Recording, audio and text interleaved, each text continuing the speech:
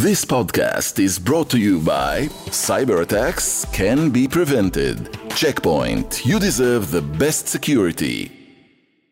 4 killed in the West Bank settlement of Eli, 30 different incidents of revenge attacks following that episode, much going on. And we also have an interview with theatre royalty. It's unholy. I'm Jonathan Friedland of The Guardian in London. And I'm Yonit Levy of Channel 12 in Tel Aviv.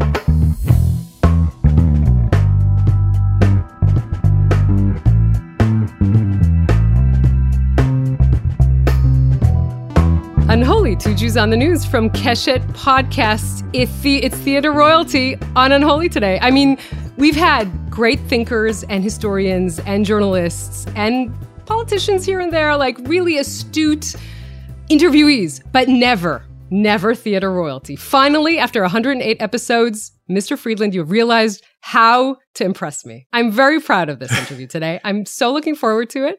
You know, I've told you the story about how in my family growing up, my mother in her study had 2 pictures of our family, and the other picture, significantly larger, of Laurence Olivier as Hamlet, so as to signify and to illustrate that theater is more important than real life. And, you know, the message has cut across.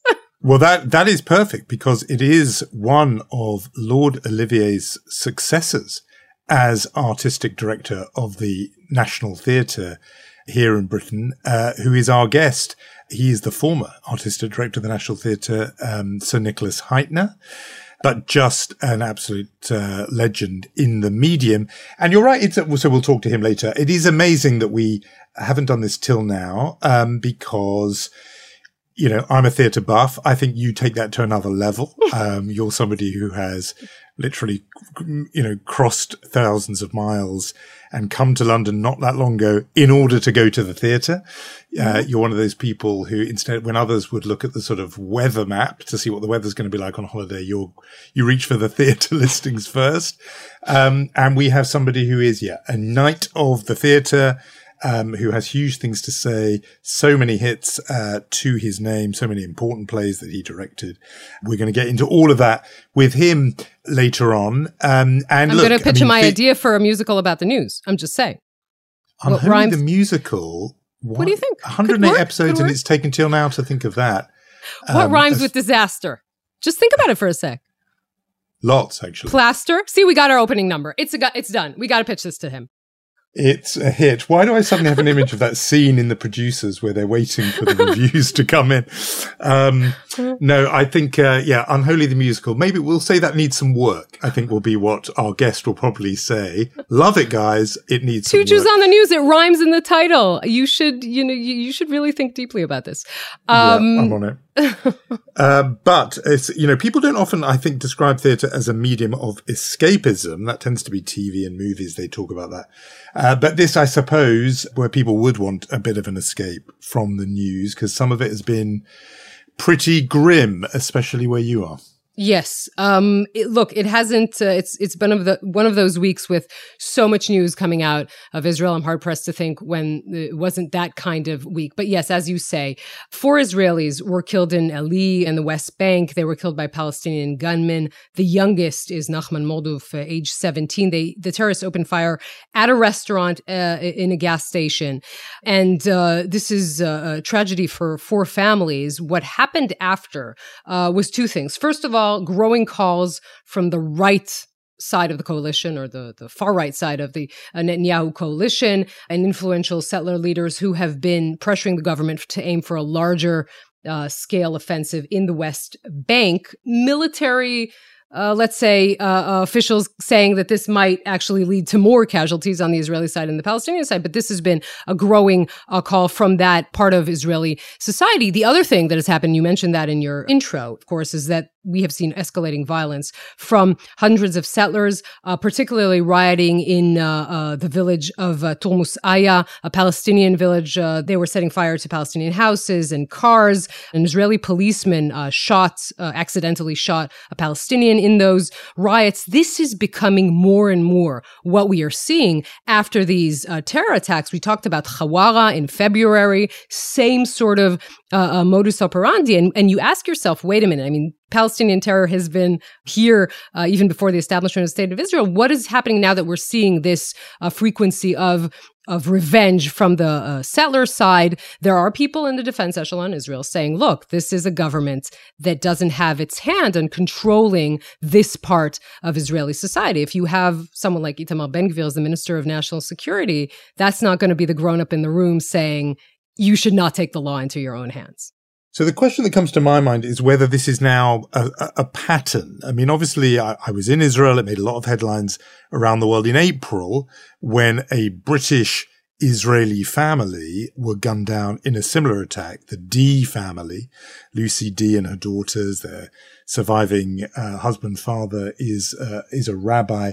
That got a lot of attention, but there have been other attacks. And so do people say there's a pattern emerging here, that this is now perhaps even a tactic by those who are perpetrating these attacks? And if it is, does it need a different kind of response?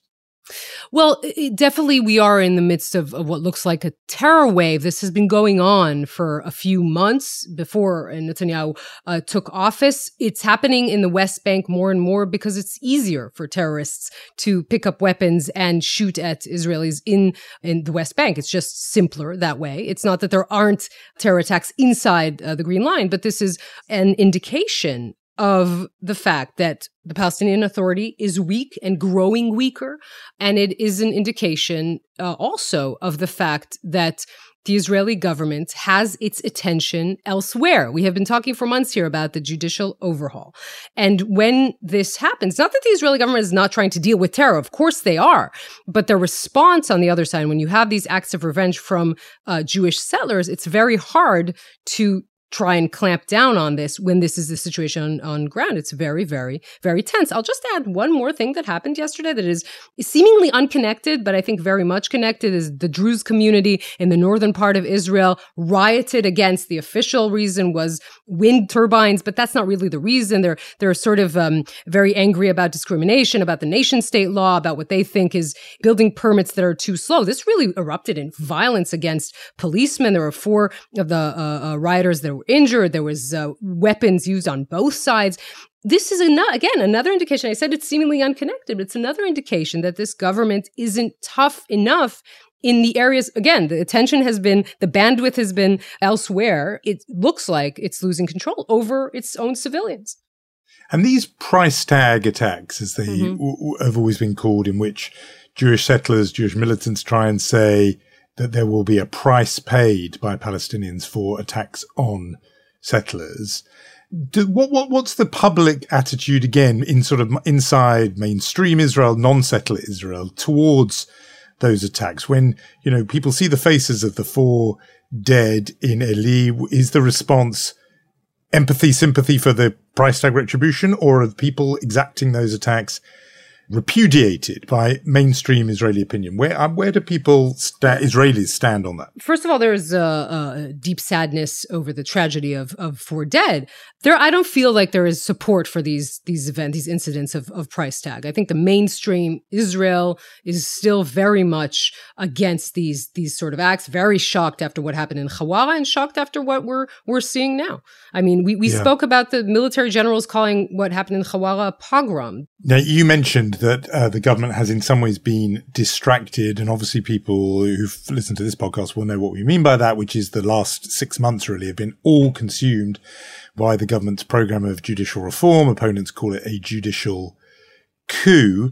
One thing which would normally be of interest really only to the absolute anoraks, a British term, people who are obsessive about the minutiae, which is elections for the Bar Association, the lawyers group.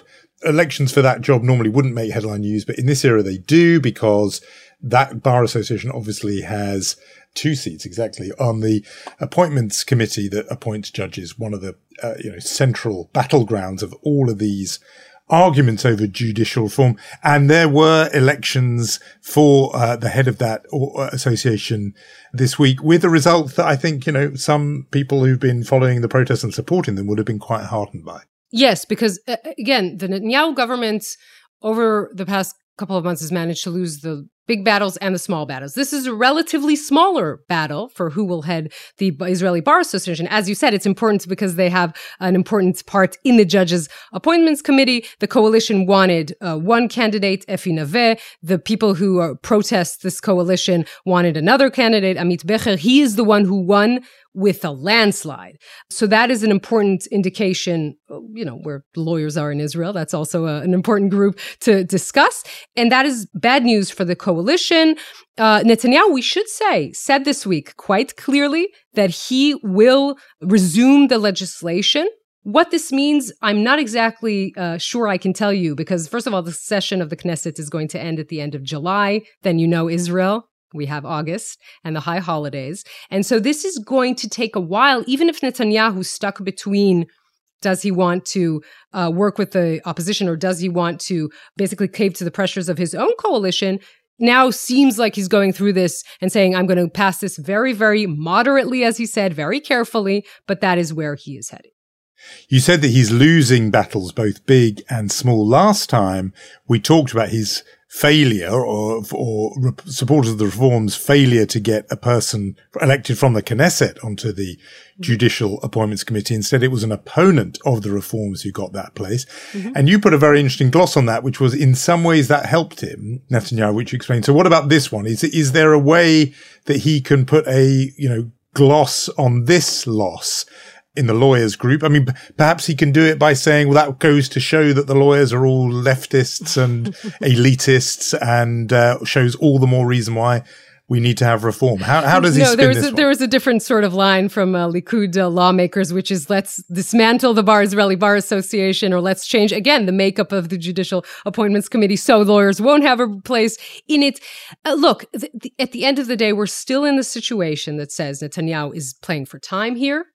And as I said, legislation he will do it. I mean, the biggest mistake made by this coalition is saying we're going to try to steamroll the whole thing, the whole package as quickly as possible. That failed. So now he's saying I'm going to moderately pass at least the reasonableness clause. He says, by the way, the opposition agreed to that. The opposition said whatever we discussed was with the term end of claims, right? That whatever we agree on, that will be the end of the judicial overhaul. But again, we'll have to see in the coming weeks how fast he's trying to pass this. It is still a minute part of the original plan of his legislation. We need to remember that. The reasonableness clause, of course, being this notion that the Supreme Court could overturn decisions of government or of the Knesset on the grounds that they were unreasonable. And for Netanyahu and his allies, that was seen as being an overreach, an overmighty power by the judicial branch. Yes. Well, now we're going to press pause on this politics, reality conversation and walk into the wooden O with me, wouldn't you? I have too many years of studying modern British drama and English literature to not enjoy the next conversation we're having. When you meet a gent, paying all kinds of rent for a flat that can flatten the Taj Mahal. So as we said, we are absolutely thrilled to have a major figure in the world of theatre as our guest, the leading director of the theatre for the last several decades here in Britain and in New York and elsewhere. His list of credits includes The History Boys, Miss Saigon, The Madness of King George, The Crucible on film as well, a whole string of smash hit plays, was the artistic director of the National Theatre, now the founder, artistic director of the Bridge Theatre in London. He was knighted and therefore officially would be Sir Nicholas Hytner. We're going to call him Nick. Nick Hytner, welcome to Unholy. I'm really delighted to be here. Thank you. We are so glad you're with us. Now, one of the big sort of backstories to this invitation is that both Yonit and I are devotees of the show Guys and Dolls. That show is back on in London at the Bridge, thanks to you, your production of it. And it is an absolute blockbuster. It is so terrific and has revived, into my mind, the true spirit of the show and sort of brought out the essence of it more brilliantly than any other I can remember. Yonit was so excited by that, she literally flew to London to see it. So that we're going to be fans in this conversation. We should warn listeners. But the big innovation in the show is you have the audience as part of the action. They're standing is effectively in a kind of pit on the stage where all the action is moving in and around them. We're used to that a bit with Shakespeare, including Shakespeare productions you've done at the Bridge, Julius Caesar and so on. But I don't think it's ever been done before with a Broadway musical. So where did that brilliant idea come from? I don't know whether it's been done with a Broadway musical. It probably has, because in the end, everything's been done before. Where did it come from? You said we did a couple of Shakespeares like this. Julius Caesar, really obvious play to try to do that with, because the audience can be the people of Rome, and gladly were.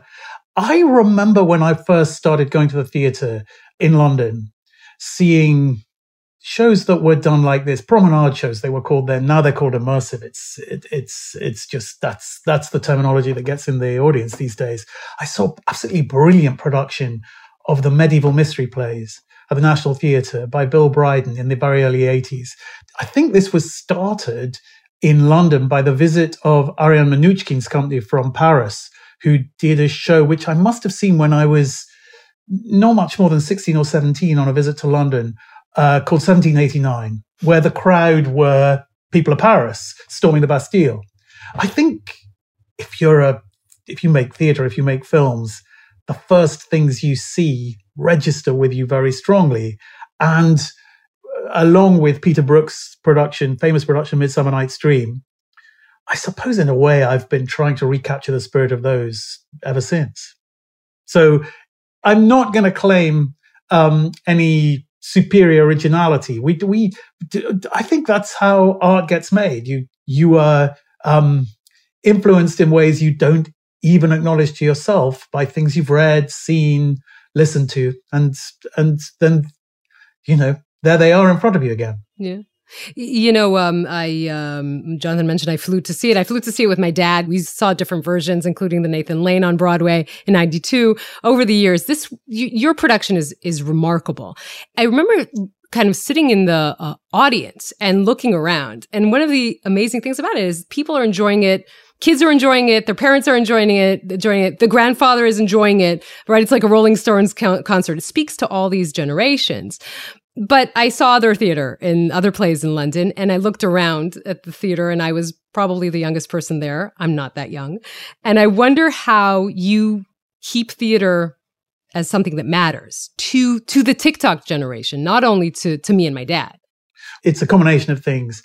With Guys and Dolls, this music is really cool in a way that quite a lot of the music that has been written for musical theatre since, brilliant though much of it is not cool. I think big band jazz is cool to everybody. You think about Amy Winehouse devoted to Tony Bennett.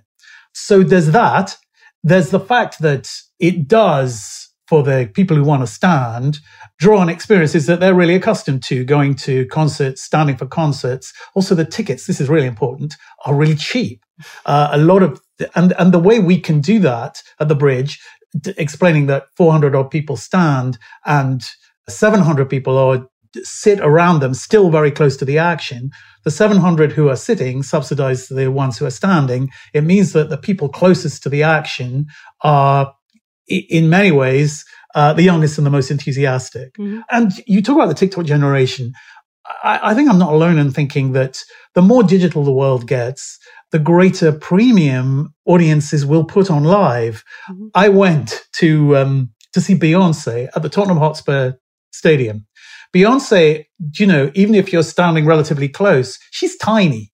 You watch her on the big screen, but she sold out a huge football stadium 5 or 6 times in London because the TikTok generation, the online generation, wants to be there live, even if they can't see the live Beyonce very big at all. Mm-hmm. Live will, I suspect, get more and more important the more digital the rest of the world gets. Mm-hmm. You gave an interview, it's now nearly 30 years ago. You were a very precociously young guest on Desert Island Discs, which is a kind of British radio institution where normally people look back on a whole long life, and you were on very, very young. But you said then the musicals of the 1940s and 50s were kind of joyful and optimistic, partly because of the times that they were written in, and that later we would become more cynical and more ironic. And you said then that's why we we need to go back to those because they have something. And I'm just thinking now, all these decades on, there've been, there are still people writing new musicals, but something about those ones, Guys and Dolls and West Side Story, other ones you've been involved in, what is it about them that makes them work nearly 100 years on? And kind of why isn't it that we're that newer musicals don't have that same essence? Well, there are newer musicals which in every way measure up to them artistically.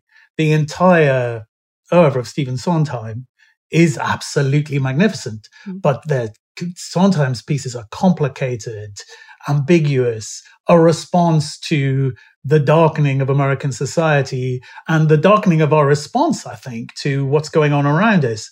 So we can't avoid now the conversation about what part Jews played in the creation of the American musical, because the American musical is basically a Jewish form. There's only one great creator of American musicals that I can think of who wasn't Jewish, Cole Porter, who famously said to Richard Rodgers once, I believe in Venice, before he'd had a hit, he'd tried several times, Cole Porter, and Cole Porter said to Richard Rodgers, I understand what I got to do now. I've got to make my shows more Jewish. And there are songs in shows he wrote after that, which it has been pointed out, sound like that.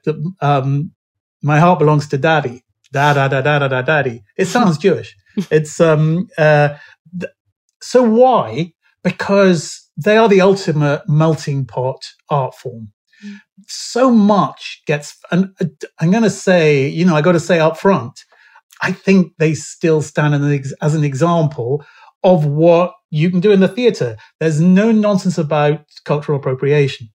Here are some first-generation Jews, Irving Berlin, first-generation Jew, mostly second-generation Jews, in the great melting pot city, shamelessly, joyfully, proudly drawing upon any number of traditions and channeling them into this great art form that people borrowed back and forth. Jewish composers borrowed from jazz and blues. They borrowed from African-American jazz musicians, then borrowed straight back. Miles Davis improvised a lot on themes by Jewish composers of American musicals. I think the Jewish community in New York, the Jewish creative community in New York, was a kind of crucible for everything that fed into that great immigrant city. And I just think that Jewish artists were really well placed to pick up on everything that was going on and kind of feed it into this. It's not even a hybrid form. It's a form of its own. And I guess in the 30s, 40s, 50s, it was still possible to be wholly optimistic about what the great American melting pot experience was and would be. And these highly cultured, Frank Lesser, they weren't always mega cultured. Frank Lesser was born to an incredibly cultured German Jewish family. Abe Burrows, who wrote the book, was knocking out gags on American radio. The director, George Kaufman, was great director, great playwright, great comic playwright, but was known as a rather austere, remote figure, tutored them in a way. All of them right there when it was possible to be upbeat about the way the world was going. But can the record show, by the way, Yonid, that Nick got us to the Jewish stuff. He did. Without we were planning to steer him there, but he took it.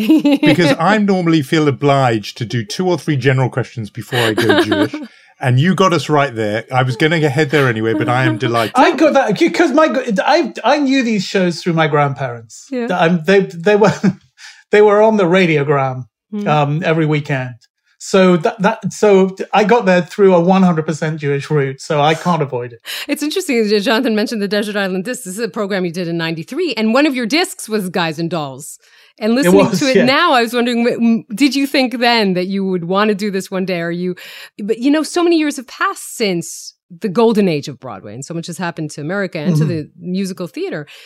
Were you worried about, a show called Guys and Dolls in 2023? Were you concerned that someone would say this is, I don't know, misogynistic, this is problematic, any kind of thing like that? Or did that go through your mind? Yeah, it did. It did. And there are things in the show which are a direct response to that concern. I loved the show. The first time I saw the show was in a legendary production here in London at the National Theatre by Richard Eyre. And that was in the early 80s. 82, I think. Yeah. So it took 40 years for me to feel confident that that memories of that show had faded sufficiently, and that there were 2 generations who hadn't seen it. It was an absolutely brilliant show. So, back in the 90s, no, I never thought I would do it. Same way I never thought I would do Midsummer Night's Dream, because the Peter Brook production was so seared vividly in my memory. But time passes and it's time for another go. You're absolutely right that there are things in the show which, through no fault of the show's own, now sit oddly. I'll give you an example. Sky Masterson, the professional gambler, on a bet takes Sarah Brown, the upright Salvation Army sergeant, to Havana. And while there, they go bar hopping, and she asks for a drink, and she asks for a milkshake. And in the show as written, he deliberately orders for her a cocktail, a dulce de leche. He gets her drunk. And it turns out fine. Given the opportunity to seduce her, he turns it down because he's a decent bloke. But it did feel that you put on stage now in an entirely joyful musical the spectacle of a man deliberately getting a woman drunk, and you turn the audience right off. It's in fact possible to turn that on its head without really changing a word. As long as Sarah Brown knows what she's drinking, as long as when Sky Masterson says to her, she asks in the script, what's in this? He says Bacardi. I'm sure the original intention of the people who wrote it was that she didn't have the faintest idea what a Bacardi was. Soon as she knows what Bacardi is and decides to get drunk on her own account, the whole thing is fine. It's turned on its head. That's followed by a cat fight in another bar where, again, it's very 50s. She starts to scratch the eyes of another woman out for dancing with her man. Again, you can change that without changing a word by have him take her to a gay bar. And she attacks the guys for dancing with her guy. And the audience feels right at home. Quite interesting, actually, that gay bar thing, because I just thought, Sky Masterson is cool, totally comfortable with himself. Straight guys like dancing in gay bars. And I suspect always have. And Havana is a very gay city. But my goodness, the response to that none of it negative, but the response to that has been, oh gosh, is he trying to tell us something about Sky Masterson's secret sexuality? No, he's just a straight guy who likes dancing with guys. I thought we were all supposed to be okay with that now. Yeah, the new generation's take on it is amazing. My son overheard a conversation between 2 millennials, and one said to the other, what did you do last night? And the other said, oh, I went to see a show called Guys and Dolls. And the other one said, oh, what was it like? And she said, no, the staging was great. It was really good. But the story was really, very problematic. It was about gambling and misogyny, which I just think is hilarious when you know the show. But the other point that's new about the show, I think, is what was already there. And that is your rendering of Nathan Detroit, who I think if people have seen the film, think of him as this sort of almost smooth, charming, Sinatra-like figure, because Frank Sinatra played him in the film. You've brought him back to being this kind of chancer, wheeler-dealer, wide boy, which we'd say. And I'm predictably going to go back to the Jewishness here, because that's truer to the original rendering of this character. And I want you to tell us a bit about that, and even about this song lyric that he made his own. Well, yeah, Sinatra really did not want to play Nathan Detroit. He should have been playing Sky Masterson, but they got Marlon Brando to play Sky Masterson, who couldn't really sing. And Brando and Sinatra absolutely hated each other. And then they had to write extra songs for Sinatra because Sinatra was a singer. They wrote Nathan Detroit originally for a great Broadway star called Sam Levine, who was as Jewish as they come. And it's a really Jewish part. All right, already, I'm just a no good Nick. All right, already, so new. I mean, that's Jewish, but it's, in a way, it's not even Jewish. It's New York, because my experience of New York is that even the non-Jews unaffectedly speak Yiddish because, and I'm not even sure they know they're doing it or use Yiddish expressions. And Damon Runyon, who was not Jewish, wrote kind of basically about Jews, these midtown small-time gamblers who gather in Mindy's Deli, based directly on Lindy's Deli and on 52nd Street, I think. They all feel Jewish to me, to the extent that whenever anything really bad has to happen in Damon Runyon's stories, they have to import the guys with guns in from Brooklyn. The Italians have to come in from Brooklyn or Chicago. I've no doubt Damon Runyon now would be accused of grotesque stereotyping, but he writes about these small-time Jewish gamblers who, particularly his narrator, always getting in terrible scrapes. There is a texture to the part of Nathan Detroit, which is not smooth.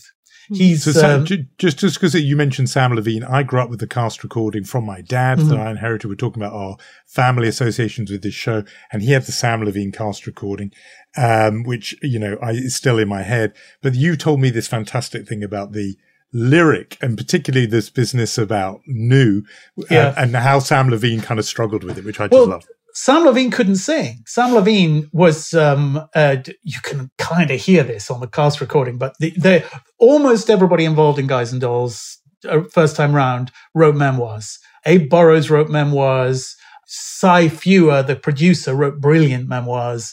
Frank Less's daughter wrote a memoir of him. So you know all the stories from reading all those. They had to give Sam just even a small chance of getting the note right. Sue me, sue me. So they had to write just a phrase to climb him up there. Call a lawyer and sue me, sue me. I'm singing it very badly. No, I love it. Call a lawyer and was put in just for Sam, and he still apparently got it wrong 1 time out of 10. And Nathan Detroit has to sing a couple of times in the ensemble for Luck Be a Lady Tonight, which is Sky Masterson's song. He's in the ensemble for Sit Down, You're Rocking the Boat, which is Nicely, Nicely Johnson's song. And he was ruining it. And all these mighty Broadway Jews had a terrific fight before the opening night about which of them was going to go backstage and tell Sam he wasn't allowed to sing, he only had to mime, so that he didn't ruin everybody else's numbers where he was supposed to be singing in the backing ensemble. But they loved him. They loved him. They knew he brought something to the part that a better singer wouldn't bring. So they didn't write him any solo songs. And that was something that they had to solve when Sinatra played the part in the movie. So we can talk about Guys and Dolls forever, but I do want to talk about your, legendary career, which started out you, the Jewish kid from Manchester, going to Cambridge, I think wanting to be an actor, but realizing pretty quickly that it's going to be a director. Yeah. I'm going to step on a cultural stereotype and ask if your parents, wanted you to be a lawyer or a doctor, or they were happy with a theater career. Well, they were pretty good about it. I think my dad, who was a lawyer, would have liked me to be a lawyer, and his parents would have been absolutely horrified, who were the first generation immigrants into Manchester. And his mother must have got wind of where I was going, because I remember being told almost every time we went around to see them that acting was a lovely hobby. but it wasn't what I wanted to do with my life. But they were really supportive, actually, so that was fine. Mm-hmm. Yeah, I think knowing you're a bad actor and knowing you can't write is a pretty good start for a director. Mm-hmm. I'm reminded of something. We mentioned your book. There's a story you tell there when you were made director of the National, and you say there that you were ready for the question, which actually arrived in a press event there. You were asked how is it that, again, there's a white male from Cambridge who is appointed to that position? And you had an answer. You said, I'm part of two minorities. I'm gay and I'm Jewish. So that I hope that is a good enough answer for whoever asked the question. But I wonder how, when you look at the conversation happening today, when you hear this claim that only Jewish actors can portray Jewish characters, that only gay actors can portray gay characters, is that at all something that you relate to? It's not really, but it is complicated. Mm-hmm. And I think David Baddiel in his brilliant little book, Jews Don't Count, does this much better than I do.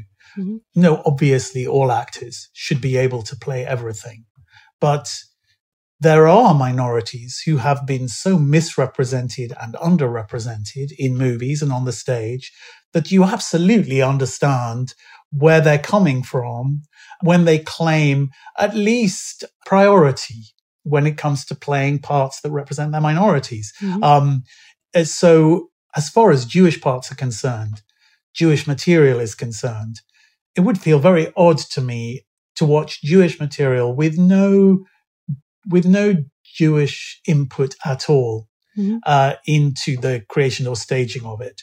But I don't mind seeing non-Jews play Jewish parts, and I don't mind seeing straight people play gay parts. And I'm sure there will come a time when this is in the past and we're all cool with everybody playing everything. Mm-hmm. And we're cool again with writers writing about anything they care to imagine. But I understand why we're kind of going through a transitional period now. I hope it's transitional. A thought has popped into my mind, just going back to the thing you said about the optimism and hope of those Jewish performers and writers and composers putting on these joyful shows, writing these joyful shows with, I love the idea of Cole Porter's the outlier. He's the minority. The rest of them are all the Jews. But the thing that's in my mind is the timing. That is in the post-war period. And the realization that when they were doing these joyful, exuberant, life-affirming shows, just a decade earlier, or even less, the darkest event in Jewish history had occurred. And I just want to, this is something I've toyed with in my mind. I just want to run it past somebody who knows the medium better than anyone, which is in the 60s, within a space of about 18 months of each other, there were 3 shows on Broadway. One was Fiddler on the Roof. Another one was Cabaret. And the third show actually was a film. It began as a film and then would become a Broadway show. So it doesn't quite work, but it is The Producers, by Mel Brooks. And all 3 Jewish creatives behind them. It seems to me that all 3 are in some ways about dealing with and also not dealing with the Holocaust. They all come at it differently, at bleak angles. Cabaret is about Weimar Republic. Fiddler on the Roof about the shtetl, the world that had been lost. And The Producers is about Jews laughing at Hitler, somehow mocking Hitler. So I don't know what you'd make of that, but I just wonder if all those Jews in Broadway sitting in Lindy's and making up Mindy's and being joyful were also in some way wrestling with this other thing and not knowing quite how, or finding new ways, indirect ways to come at it. Yeah, I don't feel expert on this, and I think both of you would probably be able to answer this question better, but I think it essentially took until Claude Lanzmann for the Shoah to be properly discussed, properly addressed in some form or another for 20, 30 years after the war. Everybody was in denial, weren't they? And it not so much in denial as not able to confront the full enormity of it. You could write Fiddler on the Roof now. Fiddler on the Roof marked a huge sea change on Broadway, where the Broadway Jews finally wrote about being Jewish, directly wrote about being Jewish. Mm. There had been no Jewish material, no explicitly Jewish material until Fiddler on the Roof. I mean, you can say that Guys and Dolls is snatches of Yiddish a lot of the characters plainly are kind of based on Jews, but nobody's saying Nicely is a really famous Jewish last name. So nicely. It's a very Jewish name. Yeah, but Johnson, you just don't know, do you? Right. It's Stubby K played it originally. And I don't even know whether Stubby K was Jewish. I bet he was. Was he? No? Well, I don't know. I was shaking my head because I also don't know. No, but I think a big sea change happened in the 60s about the way everybody addressed what had gone on. And even that took a long time. Mm-hmm. The producers, it was the 90s before it was a musical. Mm-hmm. Somehow, even after the show has been fully revealed and fully discussed, Mel Brooks can do what the hell he wants. True. That's true. I want to ask generally about you managing to, your book is called Balancing Acts. I mean, you really do sort of talk a lot about how, I think it's a line from your book, we want to make art and we want to, but we know we're in show business. That kind of tension or that balancing act between, again, doing art and selling tickets. And I wonder, just as, you did so much Shakespeare, is there a Shakespeare play you wouldn't touch because you'd think this would not bring in the crowds? Yeah, well, that wouldn't stop me from doing it. I kind of did come into the whole business of theatre directing to do Shakespeare. There's a huge tension in me, I think in all British Jews, between the two traditions that we drunk in from when we were children. I feel deeply steeped in the world of Shakespeare and the work of Shakespeare. I kind of, although it was seeing and listening to the American musicals that first got me alert and interested, when I discovered Shakespeare, that's what I wanted to do. And Shakespeare is from the British point of view, the original balancing act. That he was a shareholder in his company, one of 6 shareholders. He was very, very interested in money. He retired when he could, and he wrote really great, interesting, challenging stuff. But when he wrote a flop, it was not published. It was quickly forgotten. Not that he had anything to do with publication during his life. And almost all of his career, he was adapting plays that were already, or adapting stories that were already, some of them, in the company's repertoire to make them better, to draw in bigger crowds. So the idea that there is a difference from Shakespeare's point of view between the popular and the artistically successful, that division would not have occurred to him or his colleagues. Yeah. Nowadays, you go back to the least popular of all his plays. I had a great time with Timon of Athens. Yeah. I don't think there is a single one of Shakespeare's plays that you can't make attractive. In this country, certainly, where without even knowing it, they're part of the way we think, the way we feel, and the way we speak. Shakespeare so profoundly influenced our language. Try doing Ben Jonson, his equally successful contemporary. If in some thought experiment you imagine Ben Jonson being the cornerstone of not just the dramatic repertoire, but of English literature, we'd be speaking in a different way. If you try putting on Ben Jonson now, he's great, but oh boy, is he hard to understand. Shakespeare is kind of as popular and as he's great. Still. I want to ask you about your own side-by-side working encounters with a writer. He's not Shakespeare, but he's one of the absolute giants of the medium, and that is Arthur Miller. You interviewed John Lahr, the biographer of Arthur Miller, at a really great event at Jewish Book Week in London a few months ago. And just very casually, you just slipped in that you had actually sat with him with his fingers over the keyboard on a rewrite of The Crucible. Yeah. And afterwards, you remarked that it was a bit like imagining yourself next to William Shakespeare going, okay, here's Hamlet. How can we tighten it up a little bit? So just tell us a bit about Arthur Miller, working with him. And one of the things that was very interesting in that conversation was the notion that we perhaps had slightly misread Arthur Miller and imagining him in a slightly more narrowly political way, rather than seeing that some of his themes were actually about humans and families and so on. So I'm piling a lot in that, but I want to hear what you say. he was on first impression a titan. He very much lived the role, I think, of Arthur Miller. He was tall. He was incredibly striking looking. It took a while to gain his trust, but he was absolutely pragmatic. He knew about movies. He obviously knew about the theatre. He knew what kind of job needed to be done to make The Crucible a movie rather than simply a film version of his play. Once we had a working relationship, he was eager to try to imagine what it might feel like, look like on screen, and do the work that was required. So yeah, it did feel to me impertinent to be sitting there saying the first act of The Crucible, kind of one of the most perfectly constructed pieces of theatre that ever written. You would teach it if you wanted to teach a young playwright, about how to disguise a hell of a lot of exposition. It happens in real time in the bedroom of the child.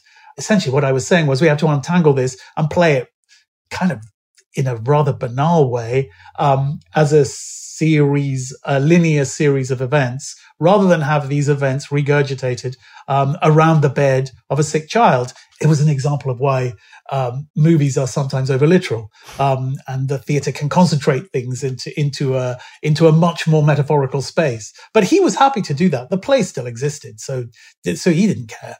I can't say I ever felt that it was possible to get personally very close to him. I think he was a great artist, a great man who had lived through and participated in some great turning points in American history. And there were bits of him that I felt he put forward for public consumption. Because you were there in the house, right? You were there. Yeah, it was surreal. It was surreal. I a couple of weekends I went to stay and in the house where he had a writing hut overlooking his swimming pond, where he'd written a hell of a lot of his great stuff. But there was only one time I told John Lahr this when we did our event, when I caught him slightly off guard when we were talking about casting. We're talking about casting the role of Abigail Williams, who is the manipulative teenager at the center of the play. It's still a massive success whenever it's put on The Crucible. There's a very successful production in London at the moment.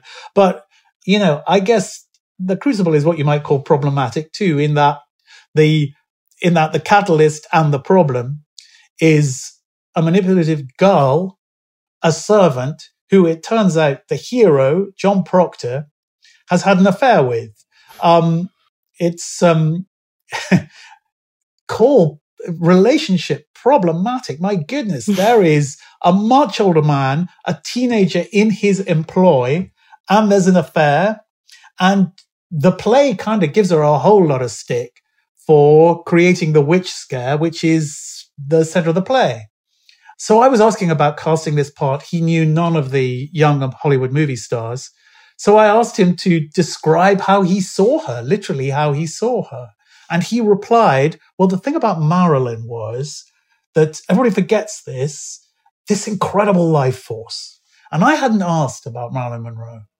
It just came out. And the play was written not just, I think, and I think now this is not just me who thinks this, not just in response to the McCarthy witch trials, the McCarthy witch hunt, the HUAC. It was written as a personal response to what was going on in his own marriage. He'd just been in Hollywood with Elia Kazan. He'd met Marilyn Monroe. I don't think anything had happened yet, but he plainly came back to the East Coast in turmoil, to an unhappy home, to a wife to whom he was unhappily married, and somehow in writing about the girl who destroys or looks set to destroy the marriage of John Proctor and his wife Elizabeth Proctor, he channels Marilyn Monroe into that part, is what I believe. I think I'm not the only person with that thought, but I absolutely, hand on heart, swear that when I asked about Abigail Williams, he talked about Marilyn Monroe. It's the only time he mentioned her. Wow, that's amazing. You are a treasure box of theater and film stories. I mean, I could ask, how is it to direct Judi Dench, or how is it to direct, Maggie Smith? It must be quite a daunting thing for someone who started out so young in theater. Yeah, it is daunting. I've never directed Judi Dench in a play. Yeah. I only directed Judi Dench once for about half an hour for the National celebration, in a gala, a gala celebration of the National Theatre's 50th birthday, in which she did a great speech from Antony Cleopatra, and she was a sublime Cleopatra, and she came for one tiny rehearsal, and at the end she did the speech. It was dazzling, and she said, "Any notes?" I've got no notes, Judy. How can I give you any notes on that? But that's who Judy is. She genuinely wanted feedback. It didn't matter that we'd never worked together before. Maggie Smith I've worked with a lot, and Maggie is an acting genius. There's nothing she can't do. She beats herself up all the time until she gets to a place where she thinks she's giving it her best shot. And she never really gets there. She's driven by a sense of, I think a lot of great artists are like this, driven by a sense that she can never quite achieve what it is that she wants to achieve. I didn't direct. Jonathan Kent, a colleague of mine, directed her monologue at the Bridge Theatre a few years ago, 4 or 5 years ago, where she played, the play was called A German Life. She played Brünnhilde Pomsel, one of Goebbels' typing pool, a woman who lived to the age of 102, refusing ever properly to acknowledge that she was complicit in what went on when she was working for Goebbels. A woman who lied to herself and gave herself away through her lies. And I've never seen a piece of acting like it. And it was radical in its simplicity. That it was as if Maggie was saying, I've played enough dowagers, I've played enough eccentrics. This is what I can do when I do nothing. It was like being in the room with a 100-year-old German woman. It was astonishing. It's funny you mentioned something like that, because I didn't see that. And that means I think that I won't be able to see it, really. And no, she wouldn't film it. She did 50 performances. She wanted to prove to herself that she could still do it. She learnt a monologue that lasted 1 hour, 40 minutes. And once she'd done it, she was dissatisfied with her performance. She always is. But she had at least proved that she was still the business. No, so this may end up being our last question, but it makes me wonder about how you approach the question of legacy, because some of your greatest work has passed, in the sense of it's not frozen forever captured forever on film. And so, I mean, Yonit was saying before this conversation that, her grandchildren, mine too, actually, would be able to watch the 1954 version of Guys and Dolls, which I think we all agree is inferior to your brilliant new production. And yet that's the one that people will be able to see. And so, I mean, is there any angst in you about the notion that all your fine work will live on in the memories of the people who saw it, but can't endure longer than that? There's no angst. It's the nature of the theatre as a medium. It's its glory, really. I have made a small handful of films. I'm not a great filmmaker. If I watch them now, all I see is what I got wrong. I don't really like watching them. It suits me just fine that things live on in the memory.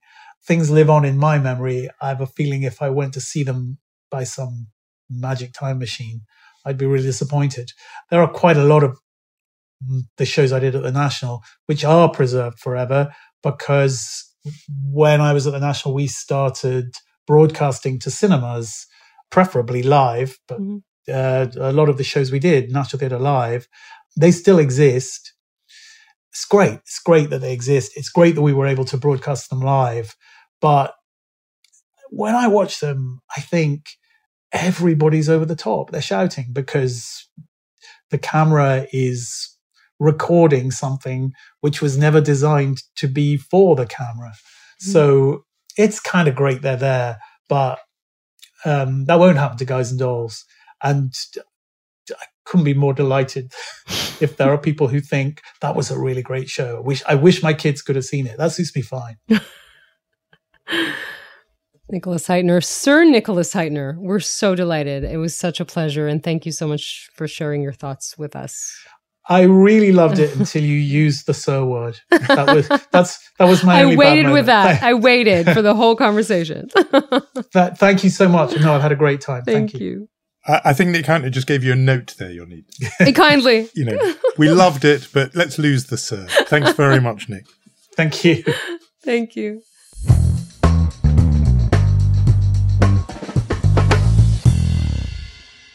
I could have gone on the conversation. It could have been a 2-hour conversation. I think we just pulled back for, I don't know why. I wanted to ask more and more. That was just fantastic.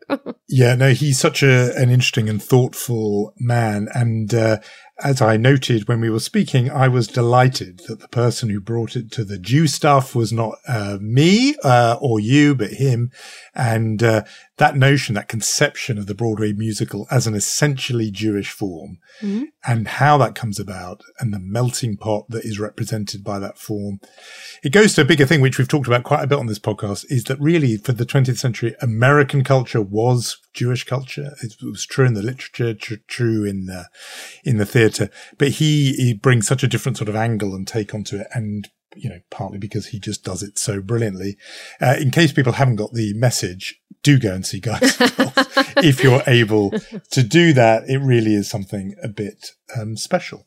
So as tradition demands, we have awards to hand out and a very crowded field for one, but not so much for the other, Yonid. Yes, I think that there's a golden ticket of the Chutzpah Award this week. It can only go to one person. Remember the story we discussed about the head of the Shas party in Israel, Aryeh Deri, saying that his way of supporting Holocaust survivors is giving them a 50% discount in their burial plots? We thought that is the chutzpah to win all chutzpah awards. But no, I think our candidate this week actually tops even that. I'm talking about Minister Meir Porush of United Torah Judaism. He gave an interview this week to the Israeli military radio, Galei Tzahal, and he was discussing the reservists saying they will not show up for military service if the judicial overhaul goes forward. We discussed this many times. This is his quote. He says, "In a democratic country, one cannot agree that a person simply says, 'I'm not enlisting because I don't agree with the government's policy.' It is crossing a red line." End quote. Now, I refer you again to the fact that the man saying this is a minister from the ultra-Orthodox party United Torah Judaism. Predominantly, the ultra-Orthodox part of Israeli society do not enlist. They are exempt from military service. So, just maybe general advice, if you represent a community that doesn't enlist, maybe you don't want to critique any part of Israeli society that does. Just general advice. I mean, it is breathtaking. They managed to always find a new low in our chutzpah competition. As you say, we thought we'd reached the nadir, but there's always more egregious chutzpah. It is absolutely sort of definitional stuff when you fault someone for not doing what you yourself refuse to do. So yeah, outrageous chutzpah. In our mensch competition, we said a slightly crowded field this week. Several candidates. I'm just going to mention two sort of posthumous winners, really, which is Daniel Ellsberg, famously a whistleblower in the Pentagon Papers case.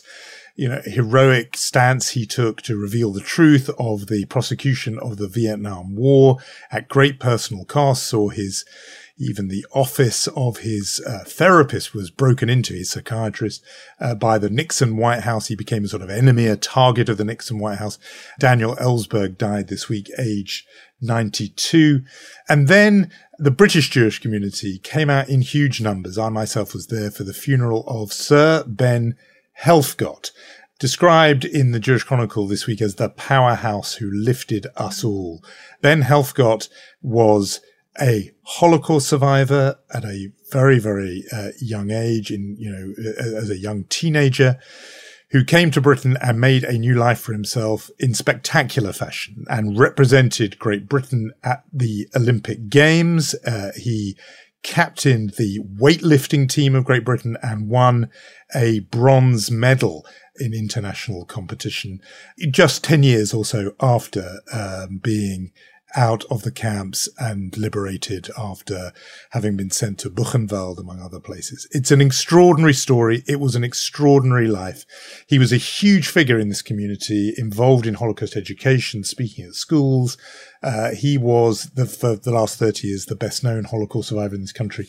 But just as an example of how somebody can survive the worst trauma any of us can imagine and build a new life with children and grandchildren and physical strength, Ben Helfgott became a sort of iconic figure in the Jewish community here. A posthumous Mensch of the Week award for Ben Helfgott. Agree with both. I'm just going to interject with an extra Mensch award under the headline, "It's Never Too Late to Do the Right Thing." Tel Aviv University this week removes the Sackler family name from its medical school, we should say, following many institutions around the world that have removed the Sacklers' name, the Guggenheim, Metropolitan Museums, Oxford University, but this was the name on the medical school in Tel Aviv University.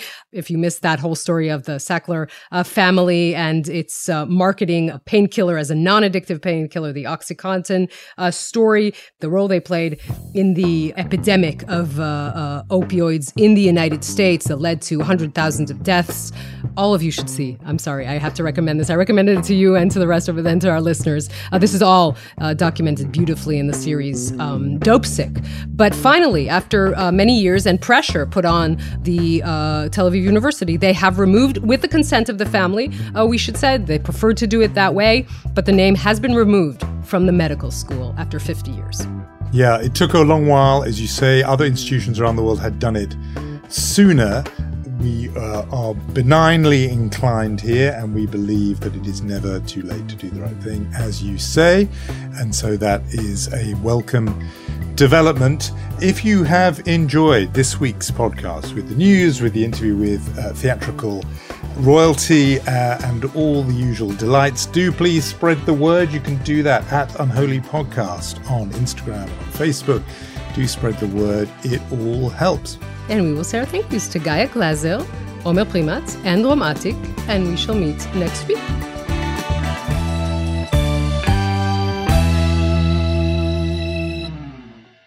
This podcast is brought to you by Cyber attacks can be prevented. Checkpoint. You deserve the best security.